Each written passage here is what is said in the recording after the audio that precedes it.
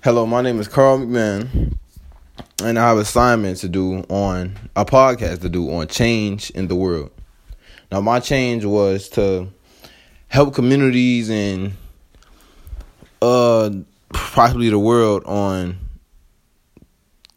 waste in our communities. It's so much stuff we can do in our communities to just help, because we live on this earth. We live in our communities. We got to look at it on the street every day. And we shouldn't have to when we have people that throw it on the ground not thinking about it. But I think when people do that, they don't think on how they affecting other people when they do that, or how they affecting marine life and fish and anything like that. They just do it. And I seen on one of the videos that our school sent us that a boy named Hazik is making a submarine to help all marine life in the water. He's making a submarine that's sucking all the oils, toxic oils and waste and garbage out of the sea to help them.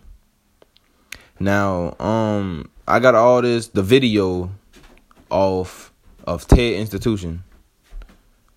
Now, I'm going to interview my little brother. State your name. Armelio McMahon. I want to ask you 3 questions. First question: what is your view on my topic? I feel like your topic can really connect to people. You know what I'm saying? Like, if they trying to listen and trying to hear what you're trying to say, you know, they can try to put in some effort. You know, try to make this world a cleaner and better place. You know? All right, second question. Do you think it requires change? Like, just cleaning the water?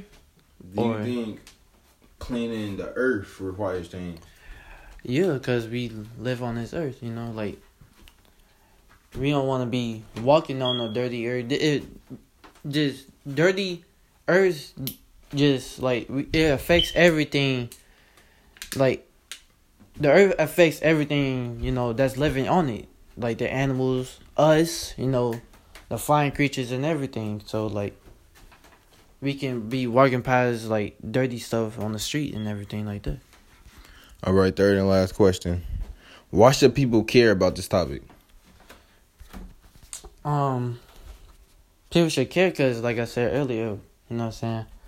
We live on the earth, and, you know, nobody likes walking on dirty stuff, you know? Like, they should try to put in some type of effort to try to make this, like, a better cleaning place.